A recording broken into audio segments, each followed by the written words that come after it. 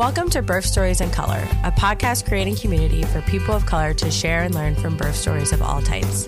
We're your hosts, Laurel Gourrier and Danielle Jackson. Hello, Celia. Hello, Whitley. Welcome to the show. Hello. Thank you. Thank you so much for having us.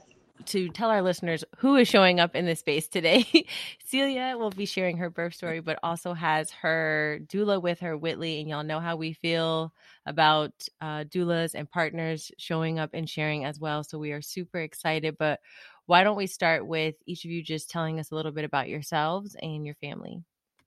Yeah, my name is Celia Kelly Bouza.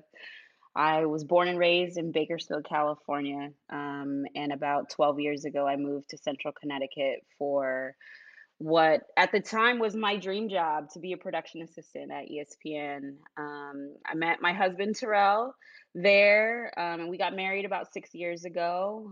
We both still work at ESPN. I lead our early career production talent in the same program that hired both Terrell and I when we started our careers. And Terrell now leads the NBA pregame show called NBA Countdown. We have two beautiful children. My son, who is 3.5, his name is Axel, and my almost 5-month-old daughter, Maxwell. And we're joined today by my doula, Whitley. Hello, everybody. My name is Whitley. I was Celia's doula. And so my name is Whitley Mingo. I'm from Hartford, Connecticut, and I am the owner of Nubian Doula Services.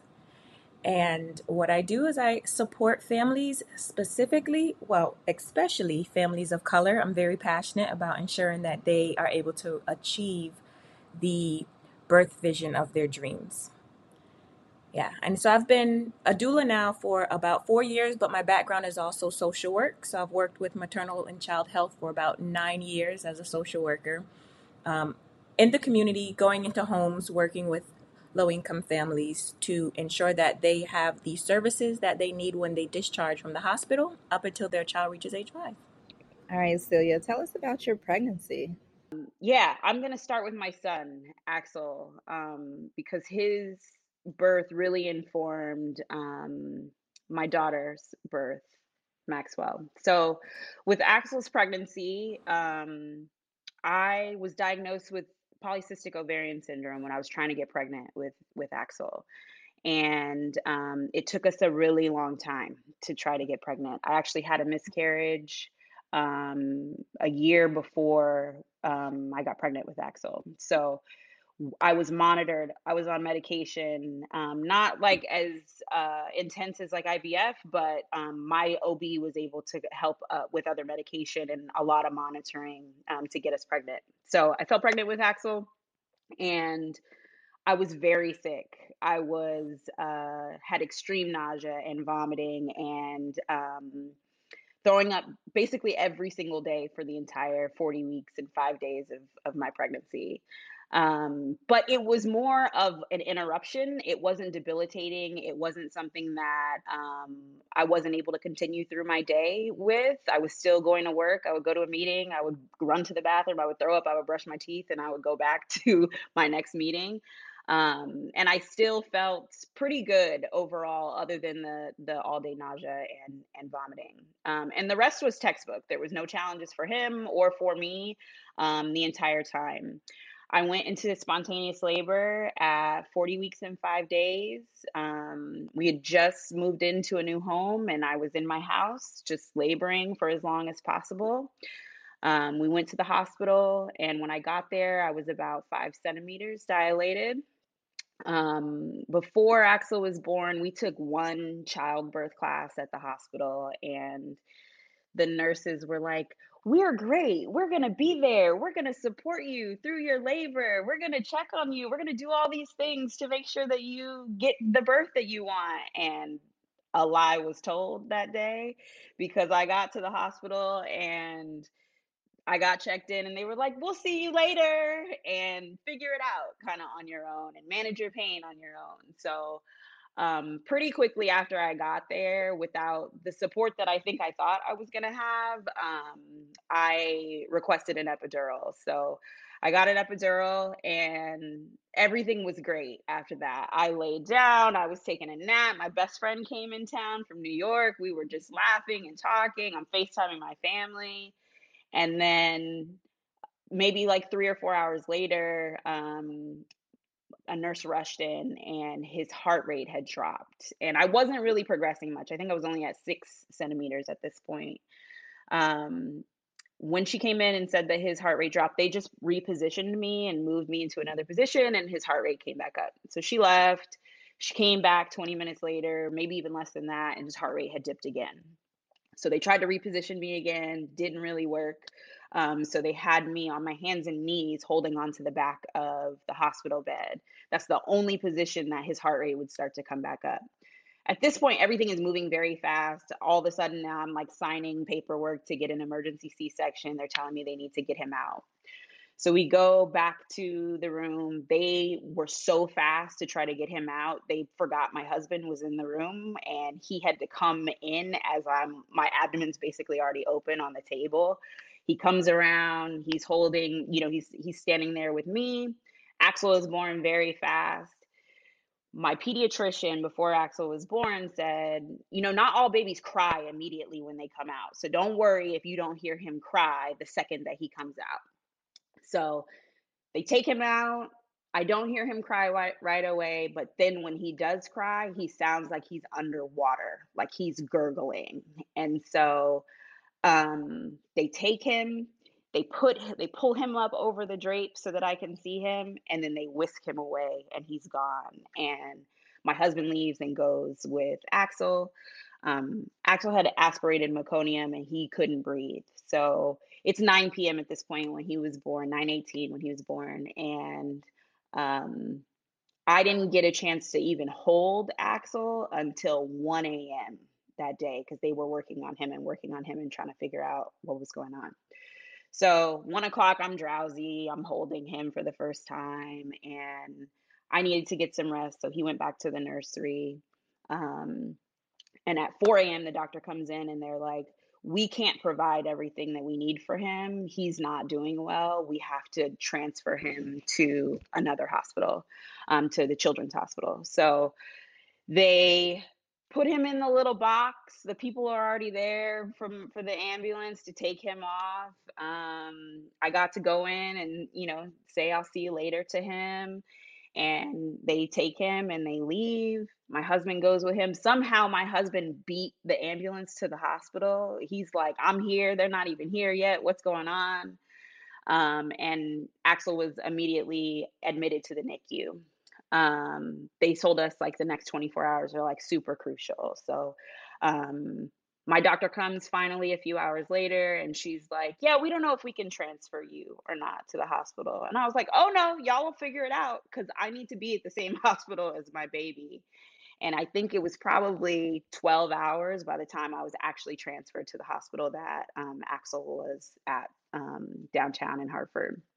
So we get there, he's got a bunch of tubes and wires and all kinds of stuff going on, and he's progressively getting a little bit better. I'm in another room on another floor because they didn't have any room in labor and delivery for me. And I'm pumping.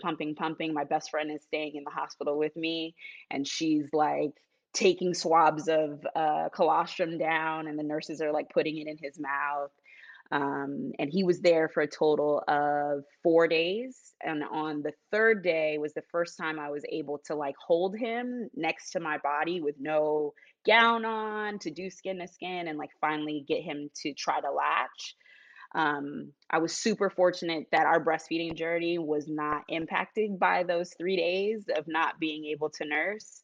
And we still nursed for 18 months and it was great. But it was really hard. And I didn't realize I had a lot of resentment and trauma from the emergency C-section, the lack of bonding. Everybody reads about the golden hour and all these things that you're supposed to have after your baby is born. And we didn't get that. I didn't get that with Axel. So, Yeah, he is now a very healthy, very happy, very opinionated 3-year-old. So all well that ends well. But it was rough getting him here and getting him to a space where we all felt comfortable. Those first 4 days were really, really hard and really challenging. Um, so I'm gonna switch and go into Maxwell a little bit because, after telling that, it really changed the way that I thought about approaching pregnancy and birth. So because I had PCOS, I didn't think that I was going to be able to get pregnant spontaneously, because we had so much trouble and had a miscarriage before. So I was good with Axel. My husband and I, we were like, we're not willing to go through the monitoring and the medication and all that again. Like, we got our baby and we're good to go. So I got spontaneously pregnant when Axel was 2 years old, because it always happens that way. And I found out super early. I was probably like 4 or 5 weeks when I found out, and I immediately got really sick again, the same way that I did with Axel, but this time it was worse. It was extremely challenging. I had extreme nausea and vomiting from about week 6.5, week 7, and couldn't keep any food or any liquid down for over 24 hours. Was still seeing the same OB that I had from Axel's birth, and I called and saw her, and I just felt like she wasn't listening to me and wasn't understanding the level of debilitating pain that I was in with the nausea and vomiting. And I know she remembered that I had that with Axel, but it was so much worse than it was before. So I got admitted to the emergency room at week 7 to just try to get the vomiting under control. And I decided to switch care after that because I didn't want to be with a doctor that I felt like wasn't listening or wasn't taking me seriously.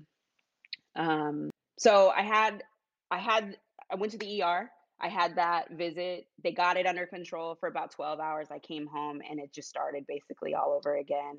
I didn't want to take Zofran because I was afraid that it was going to have a negative impact on my pregnancy, but ended up having to take it because there was nothing else that would work for me. Finally had a combination. I think I was on 3 different anti-nausea medications at the height of it and was able to wean off towards the end of my pregnancy. Um, and that's when I decided at that time that, I am going to find some support to be able to get me through this pregnancy and through birth. And that's when I went on a search for a doula and was so fortunate to be able to find Whitley. Willie, I'm going to have you jump in here in a second, but I want to tell about how I found Whitley. I found her on Instagram. I think everybody's finding everybody on Instagram these days. And I just searched like the hashtag CT doula, and Whitley's page popped up. And I sent Whitley a DM and she got back to me, and went to her website, and I said, hey, I had a traumatic first birth. I want to hire a doula. I'm trying to have a VBAC. Would you meet with me? And Whitley said, yeah, I'll meet with you, but I haven't had any VBAC clients. So here's a list of like 3 or 4 other doulas that you should reach out to talk to. And I was like, what? You're just going to make my job super easy on me to find someone else if you're not going to be the person for me? And I knew in the back of my mind at that time that like she was the perfect person for me if that was the case. It was really important for me to try to achieve a VBAC. So, if she thought that someone else would be better suited, then I was willing to try. I think I made one phone call and I was like, nah, Whitley, let's talk. Let's just talk and see, if this will work out or not. And Whitley and I got on the phone and she was like, I have clients right now that are trying for a VBAC. And I think I'm going to have like 2 or 3 before your birth. But I just haven't done it yet. And I haven't supported anybody through that yet. And, I knew that I thought that she was going to be a good fit. Whitley, am I missing anything from our beginning? No, that is exactly what happened. And I was going to reflect on that as well because that was like one of the most crucial points. I booked some clients and I had somewhat of a relation with them. So like I've known them from prior experiences in life. And so to work with someone who I don't know, I didn't have the confidence yet. And when when she decided I would be the one, it gave me the confidence to know that I can do this.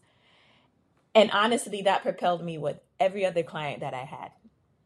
And so it was fate. A majority of my career has been fate and a higher power pushing me to expand myself and to always strive a little bit more. And so that was one of those defining points because ever since her birth, I've had so many VBAC births ever since.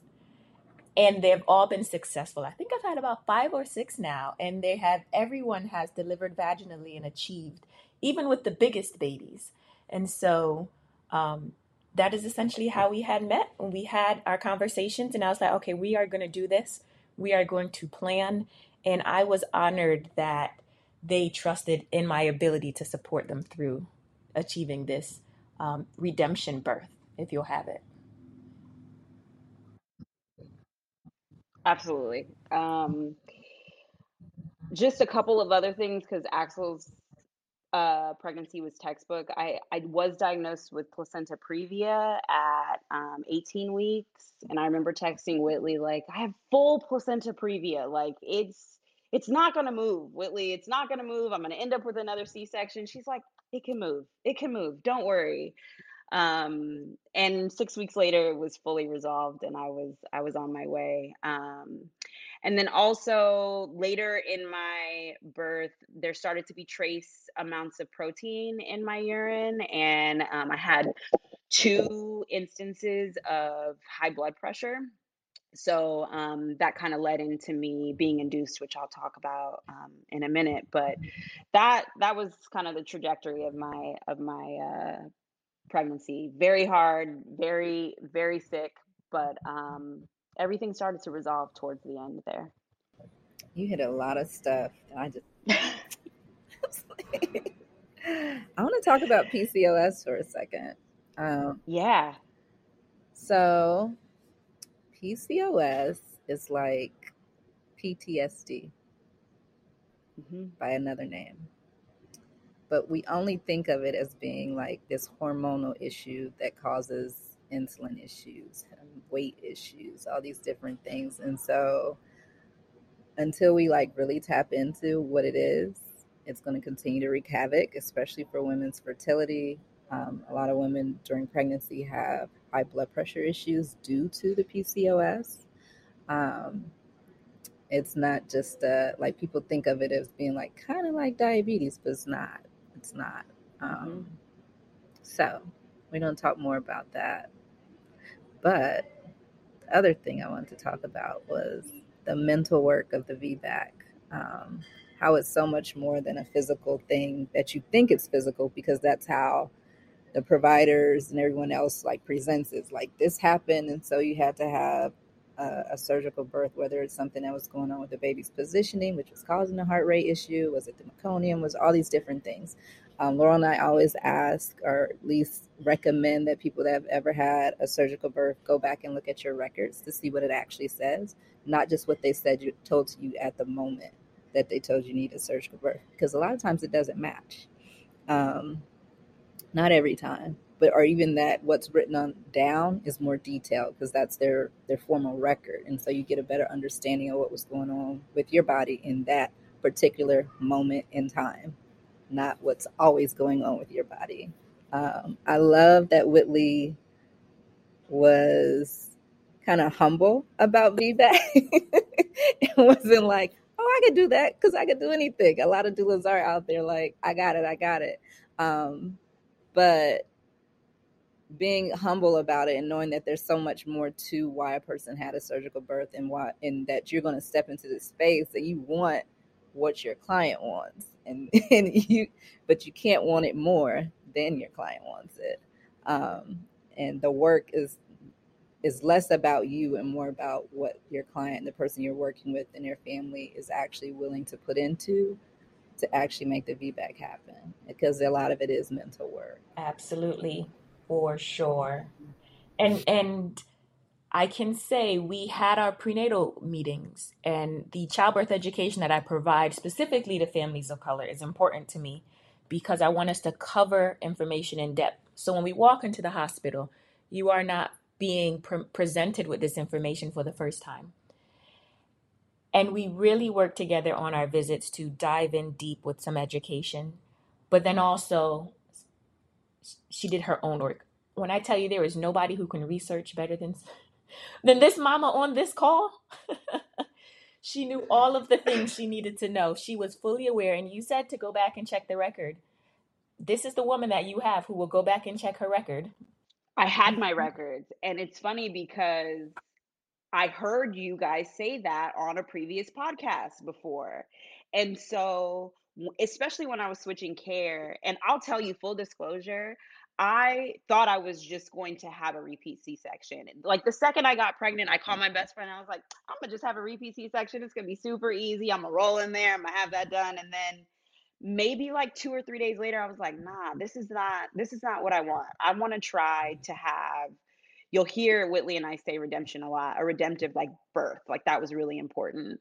And so I was prepared for the doctors to say, oh, your score is not going to be good enough for you to try to have a VBAC. And I was ready to be armed with all the information that was necessary to let them know that that is not true. So I got my records, just like I've heard y'all say on the podcast before, and I combed through every single line. And I would show up to ultrasounds and they're like, so what happened with your last birth? And I was like, D cells. And I would use words and they're like, are you in the medical field? And I'm like, no, but I read my stuff and I'm very researched. So no one could pull anything over on me after that because I was ready. She said, hit him with the lingo, D cells. And my husband was in there and he's like, I've never heard you say that word before. What is that? And I was like, nah, see, we're not about to do this.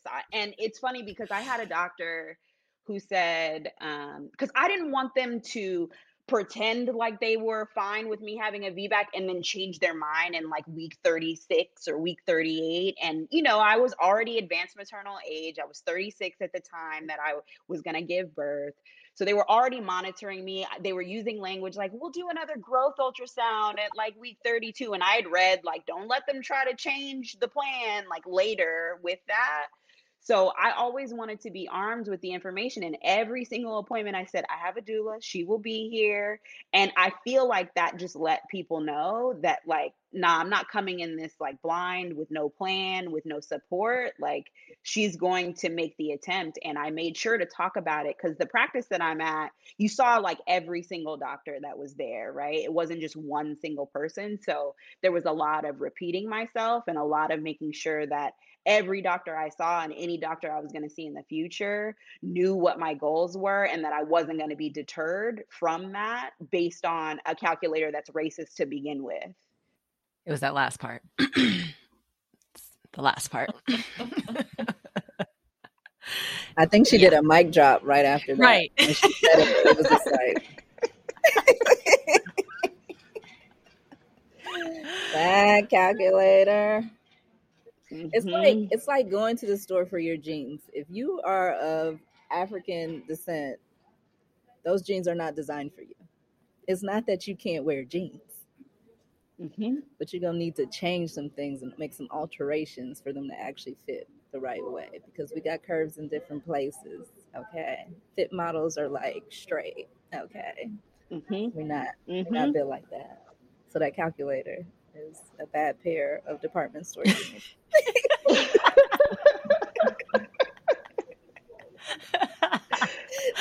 I love that. Oh my goodness.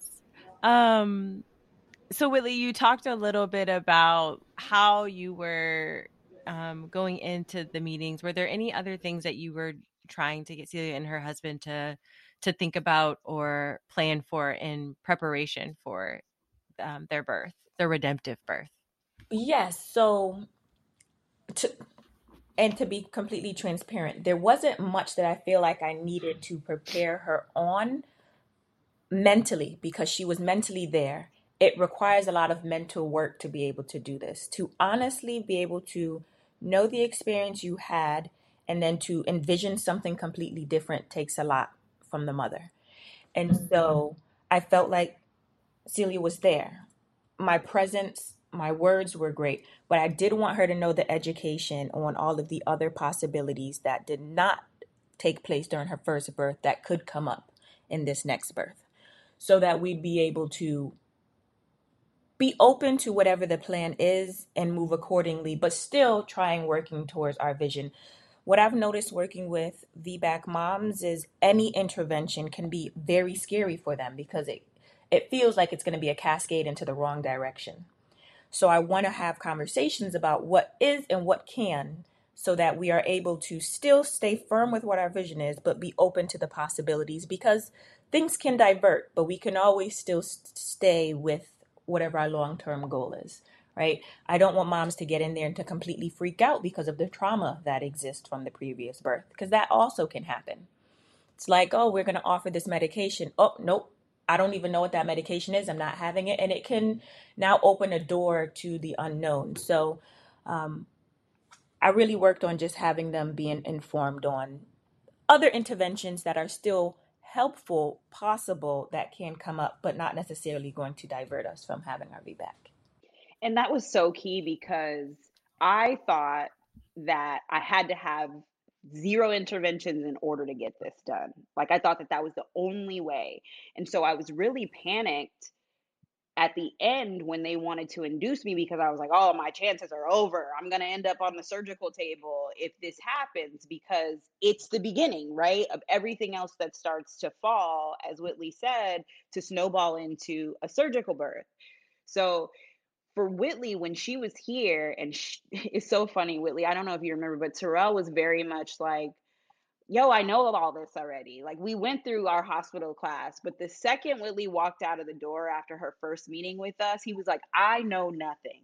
I didn't know a single thing. That's how detailed Whitley was with all of the education that he thought that we knew beforehand. We didn't talk about any of these different interventions that could happen and what does that mean and how else can we be more informed for making decisions, because I felt like with Axel's birth I didn't make any decisions. I was told what was going to do. Maybe they asked and maybe I just don't remember, but it felt like they were telling me we're going to break your water now, or can we break your water, and I'm just like sure, because I didn't know any better. And when Whitley left our house after the first meeting, both Terrell and I felt like, okay, we're going to be able to make decisions and slow things down in a way that decisions don't always have to be very fast unless there's an emergency. And you can't do that if you don't have the education beforehand. I love how Whitley put what is and what can. Like that just is such a powerful way of thinking about it. Whether when you're having multiples, whether your first birth didn't go the way that you expected it to go or it did, each birth is different. Each birth brings its own journey. So being able to sit in that place of that is what happened, that what is this, and then what are the possibilities is so helpful. I'm loving all of it, y'all. With that said, tell us about your birth. Yeah. I'm going to back up just a couple of things as I was preparing for Maxwell. Maxwell was born in May. My son was born in March, so it was like the dead of winter still in Connecticut when he was born. So I didn't get out much at all with Axel's birth. But with Maxwell, I was walking, I was curb walking, I was doing everything to get this baby out. Every day, my neighbors would see me walking through the neighborhood, and I had my headphones in. I was listening to birth stories in color every day, and just like trying to prepare myself. So I was 39 weeks and 5 days, and maybe a week prior to that, my son is in daycare. He got exposed to COVID. So he's home with us. I'm masked, my husband's masked, because we're just like, neither one of us can get COVID right now as we're about to go into this birth, because I would have had to birth by myself. They wouldn't have allowed Whitley in if I had COVID. And if my husband had COVID, he couldn't come to support me either. So we decided to keep my son home in the days leading up to my due date, just so he wasn't exposed again, just in case. Um, so my son is home, and I put him down for his nap, and I go to my 40-week appointment, which was at 39 weeks and 5 days. And I sit down, I have my blood pressure taken, and it's a little high. It's not like crazy high, but it's a little high. And I get back, I see the doctor, they test my urine. There's trace amounts. It's a little high on the protein. And she's like, I'm gonna send you to L&D. Like, you just need to be monitored. You're almost there. Like, let's just be precautious about this. And I was so bummed, because I'm like, oh man, this is how it starts. This is the beginning of the end for me, because they're going to keep me. And like, I'm already starting behind the 8 ball, and I'm not going to be able to labor at home and all of these places that Whitley and I have already picked out in my house and all of these things. So I go over to L&D, and they hook me up to a blood pressure monitor. My blood pressure's fine. It's dropped. Everything's good. And when I tell you, I haven't seen a single Black doctor the entire time that I've been seeing for the 39 weeks I've been monitored.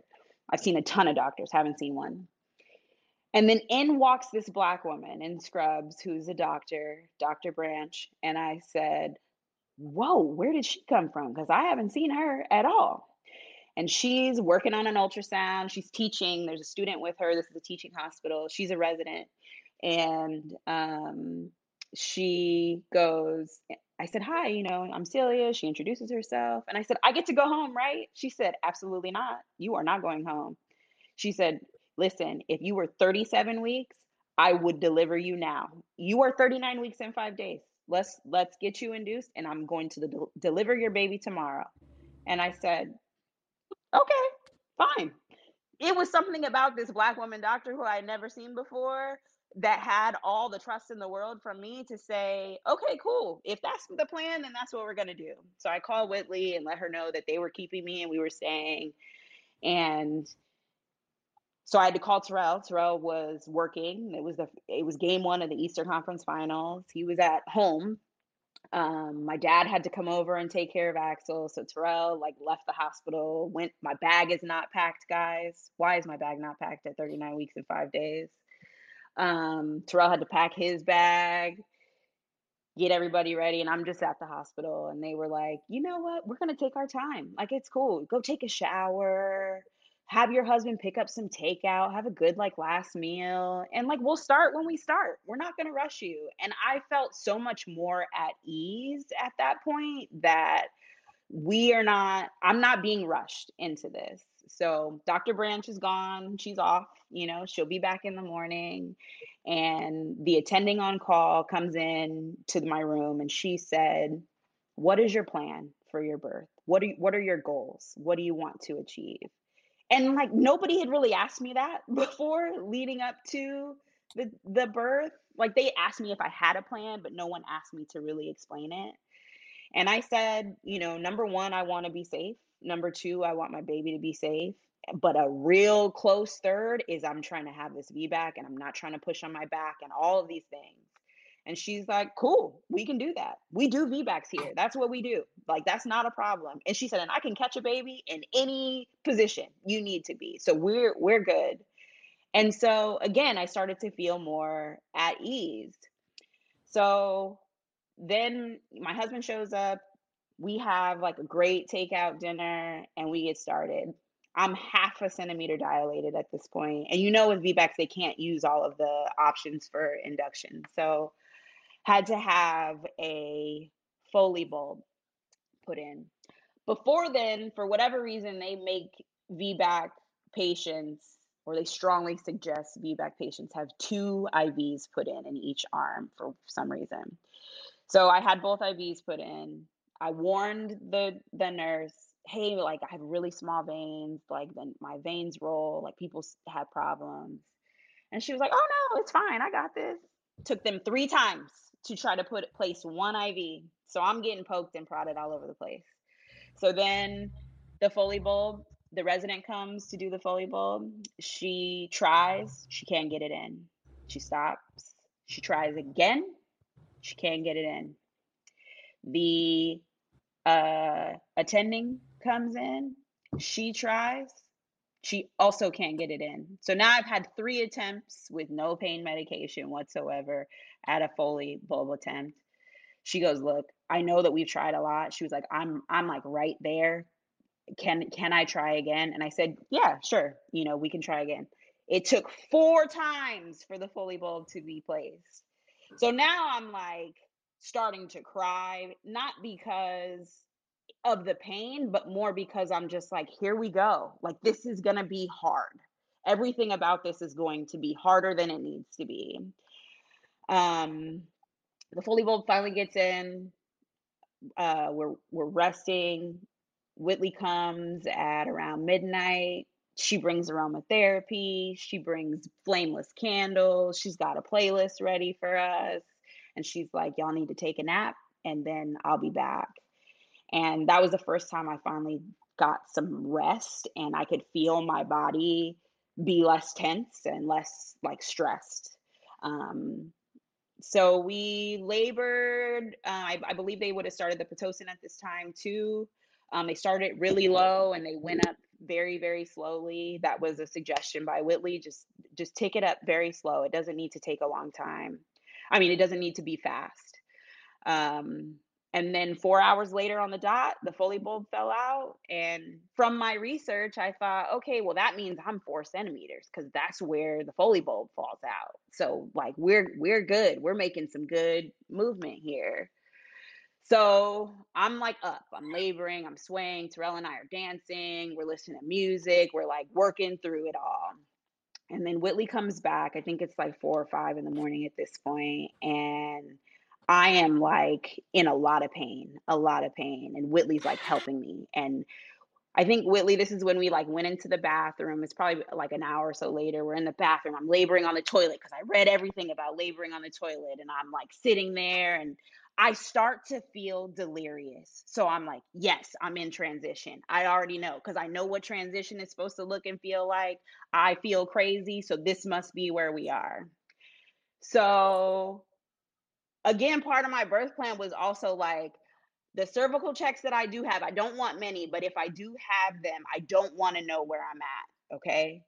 So Dr. Branch comes in, it's the next morning, and she's like, okay, we're ready. We're going to have a baby today. I'm going to deliver your baby. And she's like, can I check you? And I said, yeah, because I'm feeling like I must be at an 8, right? This is where I have to be. So she checks me and she's like, oh, you've made great progress. Everything is great. And I go, okay, cool. Tell me, where am I? And Terrell and Whitley look at each other and they look at me and they're like, you said you didn't want to know this. Are you sure? And I was like, yeah, she says I'm doing great. Why she telling me that I was at 4 or 5 centimeters, 4.5 centimeters? And I lost She it. sure did. Lost it. I lost it. I was like, what? Your definition of great and my definition of great is not the same because I had the Foley bulb fall out like 6 hours ago. How am I at 4 or 5 centimeters? And y'all, it was over after that for me. I had like gotten out of my head. Like I couldn't do it anymore. And I was just like telling Whitley and telling Terrell, like, yo, I'm not gonna make it. I think at one point I was like, yo, y'all can just cut me because I can't do it anymore. Whitley's like, okay, we're not doing that, so that's fine. Like we're gonna get there.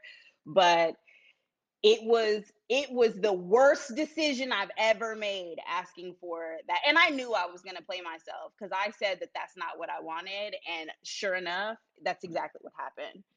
So when I tell you I gave the doctor the Kevin Hart stare, I was just like, you gotta, why would you say that out loud? Like, you could have turned to me. I was standing right there and just been like, we're just going to have a chat about it. It was like, I said, okay. But I jumped into action. Yeah. I was like, we got to get her back onto where she is mentally. You are going to be okay. We got this. You won't hear any more cervical checks where you are moving forward. Let's start there. And Terrell and I have got your back. Yeah, I love that because Yeah, yeah, it was bad. It was and bad. it's one of those things like as the doula, like I don't think you want to know because the doula is not the cervical check is not a magic 8 ball, and so the doula likes the cervical check numbers like just as a gauge sometimes, but Right. like we're looking at other things. Yes. So, how you're talking, how you're walking, how you're communicating with people anymore, like But I all will the say, things. as a doula, Yeah, she was showing all of the signs she and was showing the things signs. further. I got you. And, It's I do matching. home births. And so I'm really good at gauging Mhm. when a mom is a lot further. And she was having all of the signs. So, Yeah. but again, it's a VBAC. So it's like a point where her cervix might not have ever been before. And so Yeah. the body is now reading it and it's like, whoa, what's happening here? Mm-hmm. And so when I reflect back, I'm pretty sure that is what was taking place internally in that moment. Yeah. Yeah, She we were was entering. physically, she mentally, Yes, she right. was Yes, beyond it. She was beyond. They don't exactly. always line up perfectly. Like, Mm-hmm. and it also No. depends on like, if her, your amniotic sac is still intact and your body's moving, but the baby's still getting like in that squeeze kind of space. And so it's like, yeah, so Right. it's not a perfect science. And so, yeah, the doctor had to pause on that one. And She had to exactly. pause. And I'm sure Yeah. Celia is going to go into this next transition, but also now baby's placement became a factor. Yeah, I was starting to have some really bad back labor, and Whitley noticed looking at like the chart where the contractions are that my contractions were on top of each other. So another one was starting before the other one was even complete at that point. And she made a suggestion like, can we just like she's contracting? Can we turn down the Pitocin? Can we stop it for a second just to give her body a rest? Because I kept saying to her and to Terrell, like, I need to rest. I need to rest. I'm not gonna make it through here if I don't rest. So I begrudgingly said I need an epidural because that's the only way that I'm going to rest with this back labor and with the frequency that the contractions were coming. So, if you remember the theme of multiple times to try things earlier, we get back to now me having an epidural, and the resident comes in to give me my epidural, and they have Whitley and Terrell like stand off to the side. And so I'm facing a nurse, and I've had an epidural before. So I know how long it should take, what the process should be, and how it should feel when you're finished. And she was taking a long time. Like it just felt like forever. And it felt like she was like just moving some things around back there that wasn't necessary. And I look at Terrell and Whitley, and they're both like, when you can see someone ready to walk forward, but they're holding themselves back. And I was like, something is not right now. So the woman's like, okay, it's placed, we're done. And we wait the 20 minutes or whatever, and I feel zero relief, none. So I'm telling the doctor, somebody else got to come in here and try this because y'all can't top me off. Like I'm feeling nothing. So the anesthesiologist comes in and he places pretty quickly. So we're doing it for a second time now, doing it over. He comes in and he does it, and we wait the 20 or 30 minutes, and I'm still not feeling relief. Like if I was at an 11, I'm at like a 10 and a half. Like maybe it took a little bit of the edge off, but like I've had an epidural before, and last time I was taking a nap and watching Law and Order and talking to my friends, and this is not that. So I asked him to come back again, and I'm like, hey, like it's not working. This is not working. And he looked at me dead in my face and said, I find that hard to believe. And I said, I'm sorry, what? And at this time, like Whitley and Terrell were like out of the room. Like I think Terrell needed to take a walk, and Whitley needed a snack or something. And I was alone in the room with this white man anesthesiologist telling me that he doesn't believe that I am still in pain. And so he finally left. I tell them what happened. And the next doctor comes in to check me. And I said, don't let that man back into my room again. I said, he did not listen to me. This is exactly what he said to me. He said he finds it hard to believe that I don't have any relief from my pain, and I'm in pain. And I cannot have somebody taking care of me that doesn't believe that I'm in pain, period. And so they were all very embarrassed. They were very upset. And I think the rest of the team handled it in a really great way that I still felt safe, but I did not feel safe with him as my anesthesiologist or with his care. The epidural finally started to kind of work, but Whitley, what is the name of like that spot that was on my back that just like, if it even has a name, there was just a spot in my back that I couldn't get pain medication to if they injected it right there. And I think it was Maxwell's head that was just really pressing up against this one side. And that part of the pain just never went away. So I don't feel my legs, I don't feel anything else, but just this one spot is just constantly in like the most excruciating pain. And I kept saying to Whitley and Terrell, can somebody get my spot? Can somebody get my spot? Like I need somebody to press on it or give me something, because I wasn't getting any relief there. And Whitley's like, okay, we need to just keep moving. We need to keep changing positions. So she's got me in Superman. I've got a peanut ball. I'm like all over the place, all over the bed, as much as possible. And I'm talking to the baby and I'm saying, okay, you got to turn around. You got to turn around, baby. Then all of a sudden, out of nowhere, on Whitley's phone, she's playing Turn Around, and everybody in the entire room just starts falling out laughing. And everyone needed that comic relief because I was not going to make it at this point. Dr. Branch comes in, she's checking me again, and she's like, okay, do you want to know? And I was like, no, I don't want to know. And she was like, it's great. It's great. And I was like, no, we've already determined that your great and my great are not the same. I don't want to know.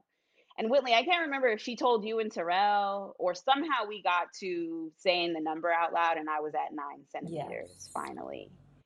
And I'll never forget Dr. Branch walking out of the room and I hear her say, she's at 9 centimeters, like very excited on her way out. And I could tell that just like everybody on duty right now is like in on this birth and really excited and ready to get me like to the finish line. And Dr. Branch was like off at 5 o'clock. So we had a very short amount of time for this wonderful Black woman doctor to deliver my baby. Otherwise, it was going to be somebody else. And so we waited a little bit longer. Dr. Branch was like, can I turn the Pitocin back on? Can I break your water? And Whitley and I talked, and I said, Whitley, I think we're good with breaking the water because we talked about it has to be after 7 centimeters before we even talk about breaking water. She said, yep. And so we did that. We turned the Pitocin back on because my epidural is kind of kicking in at this point. So I'm feeling a little bit of relief. And I got to like 9.5, almost 10 centimeters. And she was like, okay, let's push. Let's try to push. And 15 minutes, I was very efficient and got that baby out at 5 o'clock on the dot. And when she came out, she had a nuchal cord. So I hear her say, okay, we have a nuchal cord, and took it off. And when she broke my water, though, there was meconium in the water. So I panicked for a second because I was like, oh gosh, now we're about to do this again. But Maxwell's heart rate hadn't dipped at all the entire time that we were going through all of this. And then she shows me that there's a true knot in the umbilical cord. And Dr. Branch says, okay, I almost never see these, number one. And when I do see them, the baby is not always alive when this happens. And so this was my miracle baby who just is born, and she's coming out and she's screaming and she's wailing and she's put onto my chest. Whitley's cutting my bra because I have the wrong bra on. I can't even get access to my chest to get the baby up there. And I look over at Whitley and I said to her, because I shared with Whitley that my mom passed away when Axel was 14 weeks. And I looked at her and I said, Whitley, I didn't tell you this, but my mom passed away in this hospital, like a few floors up in the same hospital. And I needed something good to come out of this hospital. And so to be able to achieve my VBAC in the same place that I lost my mom was the redemption that we talk about, because I needed something. The hospital is like right down the street from my house, guys. So I drive past the hospital every day, everywhere I go, right? I can't go to the store without passing the hospital. And so to be able to have this miracle baby be born with a VBAC, with all of this stuff that I had to go through to get her here, was enough for me to be like, wow, this was the experience that I needed to feel whole and to not have such a negative connotation to this hospital that is right there that I can see from my from my backyard of my home. So it was a miracle that I got pregnant in the first place with no help, and that I made it through some real challenging early time. And all of this for her to have a true knot and her heart rate not to dip not one time during the time that I'm laboring, and all of this was was was so much. And so I'm so thankful. And Whitley goes, "You have to get your VBAC photo," with my arm up. And I was just like, we did it. We did it. And I say we because it was not just me. Maxwell helped me. Whitley helped me. Terrell was there helping me. My dad was here taking care of my son. Like, it was such a collective group effort that without all of us, we don't get here. We don't get here. Yeah. And there was a defining point when she said that she was efficient with her pushing, where it was like a hesitation. And I just was like, Celia, do this for Celia 3 years ago. That ended up with that unhappy birth. And she looked at me and she was like, copy, boom, push that baby right on out. When I tell you, that was it.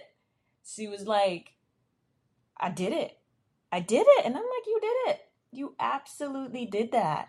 And then also going back to with the epidural, there was a point where I had a feeling where it wasn't really taking completely for her. Head was arched backwards. So the back of the baby's head was touching her tailbone, which will cause a lot more pressure, as we know, with positioning when babies are coming down.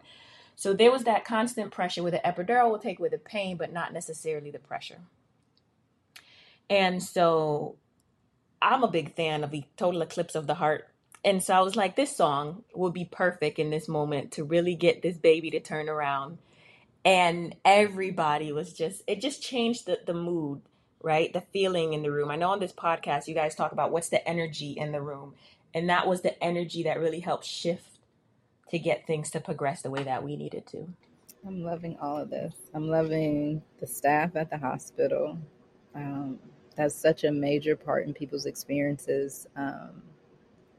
I love that the physicians were confident in their skills and not driven by their egos, like making decisions based on their lack of education and training, but confident in what they had done, had been taught to do. And you can tell that that's a major, I don't know if it's a major shift for that hospital, that someone has came in and did the work and really, beat it over the head, or if that's been their continuous story.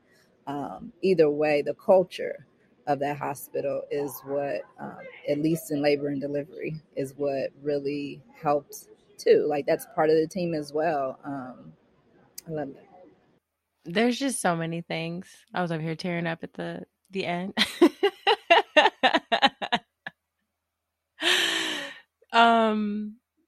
Because like you said, just being able to leave that space that has been so pivotal for your journey, to be able to leave it not only with like you making decisions for this experience, you walking away whole from it, being able to take pieces of your mom's experience from that. It literally is, like, I love that you all said a redemptive birth. Like, it sits in that is what it is. And there's so many things, preparation, that you all did, that is just I'm excited for someone else to take and have and utilize, right? That they can, that you can be the leading voice in your experience. And even like that experience with that horrible anesthesiologist, to be able to say, you have no space in here, be gone, don't come back. I'm making that known, and that people are able, that people can do that, that can be a part of, like, if you feel like someone is invading what you have created, this safe sanctuary for yourself, they can go. Get rid of them. And never come And back. never come back. And I made a point to tell every single person I talked to about my experience. So I leave that room, I go to the next place, and they're checking on me. They're like, how are things? Oh, things are great, except for when this doctor by name did this.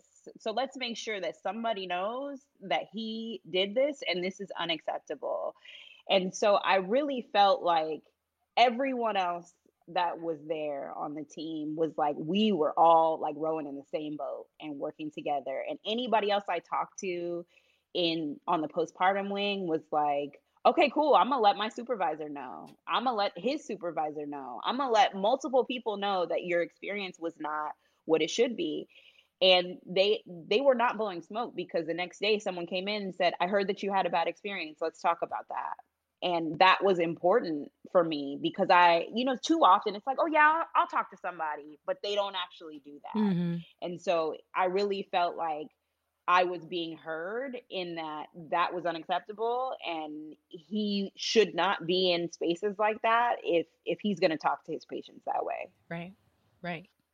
And being vocal about your experience. Like, I think there's this, when we're setting up the rest of the journey, when we're able to be vocal about our needs, right? So you leave labor and delivery, you go into the postpartum.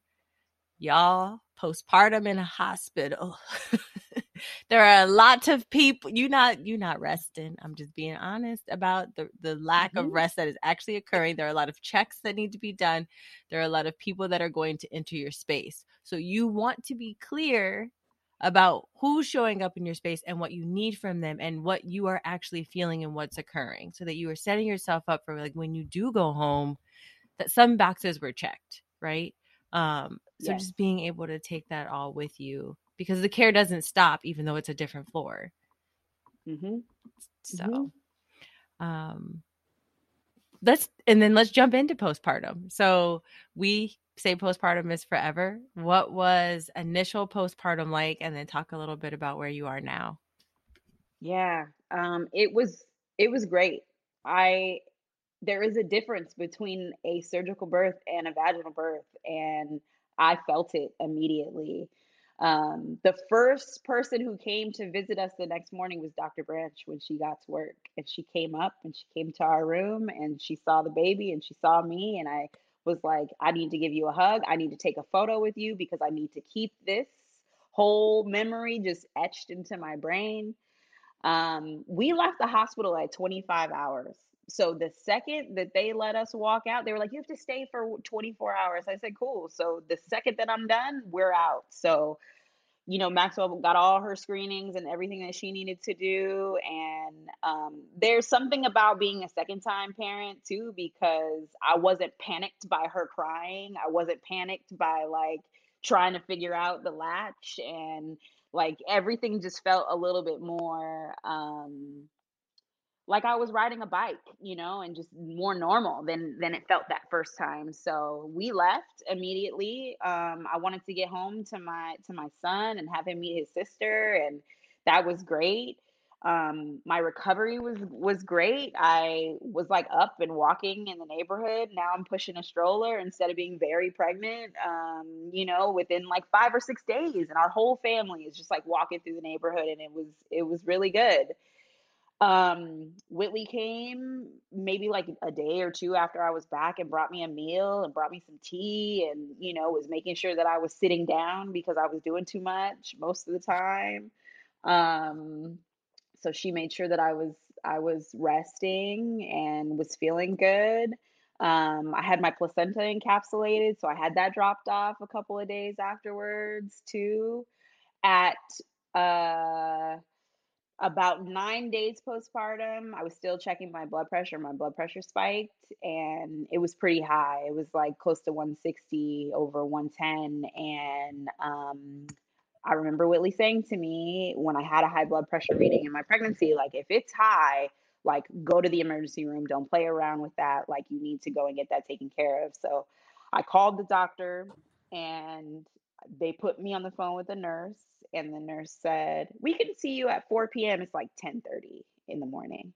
And I was like, "Oh no, you're not seeing me at 4. I'm gonna go to the emergency room. If you're not gonna see me right now, I'm going to the emergency room." And she was like, "Well, what's your blood pressure?" I'm telling her what it is. I'm telling her I checked it. And she's like, "Okay, we can get you in 20 minutes." Yeah, I thought so. So I went, and magically there was an appointment for me 20 minutes later, and they put me on blood pressure medication, and I was on that up until 6 weeks, and then my blood pressure was fine. So I didn't have any other symptoms. I wasn't seeing any spots or headaches or anything like that, but I wasn't playing. I would just go to y'all not gonna see me fine. Somebody gonna see me. I'm not waiting for y'all so I can drop dead in my house. We're not doing that. Not at all. So it worked out, and it was good. um, Whitley has built a really phenomenal community of just people. Like, I found my placenta encapsulator through Whitley. Like, everything is, it's just a one-stop shop when you work with her. So she's got this program that she does with a couple of other really wonderful women called Melanated Mama Mondays. And I was going to, it's like yoga and food and all of these wonderful things, a community circle. So I was doing that when I was pregnant. So like, I got out to like my first one afterwards, and I'm out there doing yoga like 6 weeks, less than 6 weeks postpartum, and I'm there, and that was great. I had a Whitley set up like a postpartum Zoom, so I was like able to meet other moms through that as well. Whitley got me out for a walk in the park. I think Whitley, what was it, like 2 or 3 weeks after Maxwell Yep. was born? It was funny because there were supposed to be other moms there and no other moms showed up. And Whitley's like, "Do you want to just walk with me?" I'm like, "Of course, let's go." So we did that, and it was really, really good. Like, the blip of the high blood pressure was scary, but everything else, in those first few weeks was great. I took only 14 weeks with Axel, and then so this time I took a full 5 months. I'm not even back at work yet. I'm back at work on Monday, and Terrell was home for like 3 months. So we all just like hung out, and got everybody just like full of love and just spending time with each other in a way that we hadn't done since the beginning of the pandemic, and we were all stuck in our house. So it was really nice to be able to have like no visitors, just have us just in our own little, bubble for a while. Terrell went back to work, and then that got hard because it was just me and a baby, and Whitley knows I'm very passionate about like my career and work, and so it was really hard not to have another adult in the house to talk to all day. But Maxwell started daycare 3 weeks ago, so the last 3 weeks I've been home, and she gets dropped off, and I pump during the day, and I watch my TV shows, and I just relax before like going right back into work, which was too hard with Axel. So I learned this time around to like take my time. Don't rush back into anything because the job will be there and everything else will be there, but also carve time out for just me because I needed that. I needed to shop for my new body and have clothes for going back into the office, and I needed to just take a nap in a way that I couldn't take a nap when she was here, and all of those things. So it's been good. I'm excited to go back to work on Monday, but it's been a really, really great time being home. Two kids is hard as hell though. Like, it's really hard, and people are always like, "How is it with two?" And I'm like, "It's hard. It's very hard." And I was like that when I was pregnant. When people were like, "How are you feeling? How are things?" Everything is bad. Everything is bad. I'm throwing up all the time. I don't feel good. Everything is bad all the time. So you're not going to get sugar coated anything from me. And that's how it is in postpartum as well, is like, and I'm going to give y'all a sports reference because we are a sports family. Like, we went from playing zone to man, and it's very challenging because somebody always has a baby. Like somebody always has a kid. It used to be like, okay, Terrell can have Axel and then I can like do anything. No, somebody always has a child. So, we're working on it. And so it's a lot, but I'm so happy and I would not have it any other way. The like doula part of me is like, I'm so proud of you. Yes. I'm like, I love Whitley, right? Right. That too. I'm like, Whitley, how can we y'all need to find Whitley. Yes. Yes. It's the follow through. But this is the woman who gave me 3 other women. Can you imagine if I went with somebody else? And that's how I knew though, right? That like, because she was like, yo, I don't think I can serve you in the way that you need. So here is like a list of other people who can. I was like, no, that actually means that you can serve me in the way that I need, because you will find the resource that I need if you don't have it. And so, yes, anybody in the entire state of Connecticut, I'm gonna put Whitley out. Whitley needs to be your doula, so you need to figure that out and call her. Thank you. Yes. Is there anything else that you wanted to share with our listeners, whether it be resources, advice from your own story? Yeah, and I think I said it, right? The theme of this for me is just like, learn as much as you can, dig through your records, like get the internet is your friend, like find as much information as you can, because with Maxwell's birth, I felt like I had time to make decisions because I already had a base knowledge of what they were asking me to do. And without that, it would have felt like Axel's birth, in that me feeling like I was being told what to do because I didn't know what the alternative would be. And I think the key to that is hire a doula, and more specifically, hire a doula that you have talked to, that you're compatible with, that works for you, because it's a very intimate relationship and you need to make sure that it's going to work. That relationship is going to work. And figure it out, like put it on your registry. I feel like not enough people put it on their registry. Like, find, like, if anybody's asking you if you need support, yeah, I need support to pay for this doula, because it's the most important thing that was the difference maker for me in being able to achieve the birth that I wanted with Maxwell. And I think that people don't realize how vital the service is unless they've had it, or unless they've been in proximity to someone who has had it and they can see it for themselves. Because I've told friends, if you don't do anything, hire a doula, and they didn't hire a doula and they played themselves. And that's unfortunate. And I really want everybody to understand that you may think you don't need it, or you may think that you don't have to research going into this, but it makes everything so much better. You feel so much more empowered as you approach this journey that is going to take a lot out of you, and you need the support. You absolutely need the support. So I can't say that enough, but that's it. Set yourself up to win the game. Come on. Hello. Come on. Yep. For sure. Oh. Whitley, where can they find you? Right, give everybody all of the things. We putting it in all the show notes. All of it, Whitley. Let us details now. You can find me. I am Nubian Doula, and so it's a play off of Nubian, if you haven't caught on. So you're going to see the spelling, but it's also NUBEING_doula, DOULA, on Instagram, and just Nubian Doula Services on Facebook. You can also find me via my website as well. We gonna make sure they find you. Thank you. Yes, indeed. Oh, thank you both. This was good. No, thank you. Thank you again for creating the space for people to share and learn. Because you guys also were a part of my birth team, whether you knew it or you didn't. So creating this space for people to share and other listeners to learn has been vital for me. And I know I'm not the only person out here who's benefiting from this. So thank you. Thank you to you guys. Yes. we receive. We receive it. Yes. Thanks for listening to Birth Stories in Color. To hear this show and other episodes, head to birthstoriesincolor.com.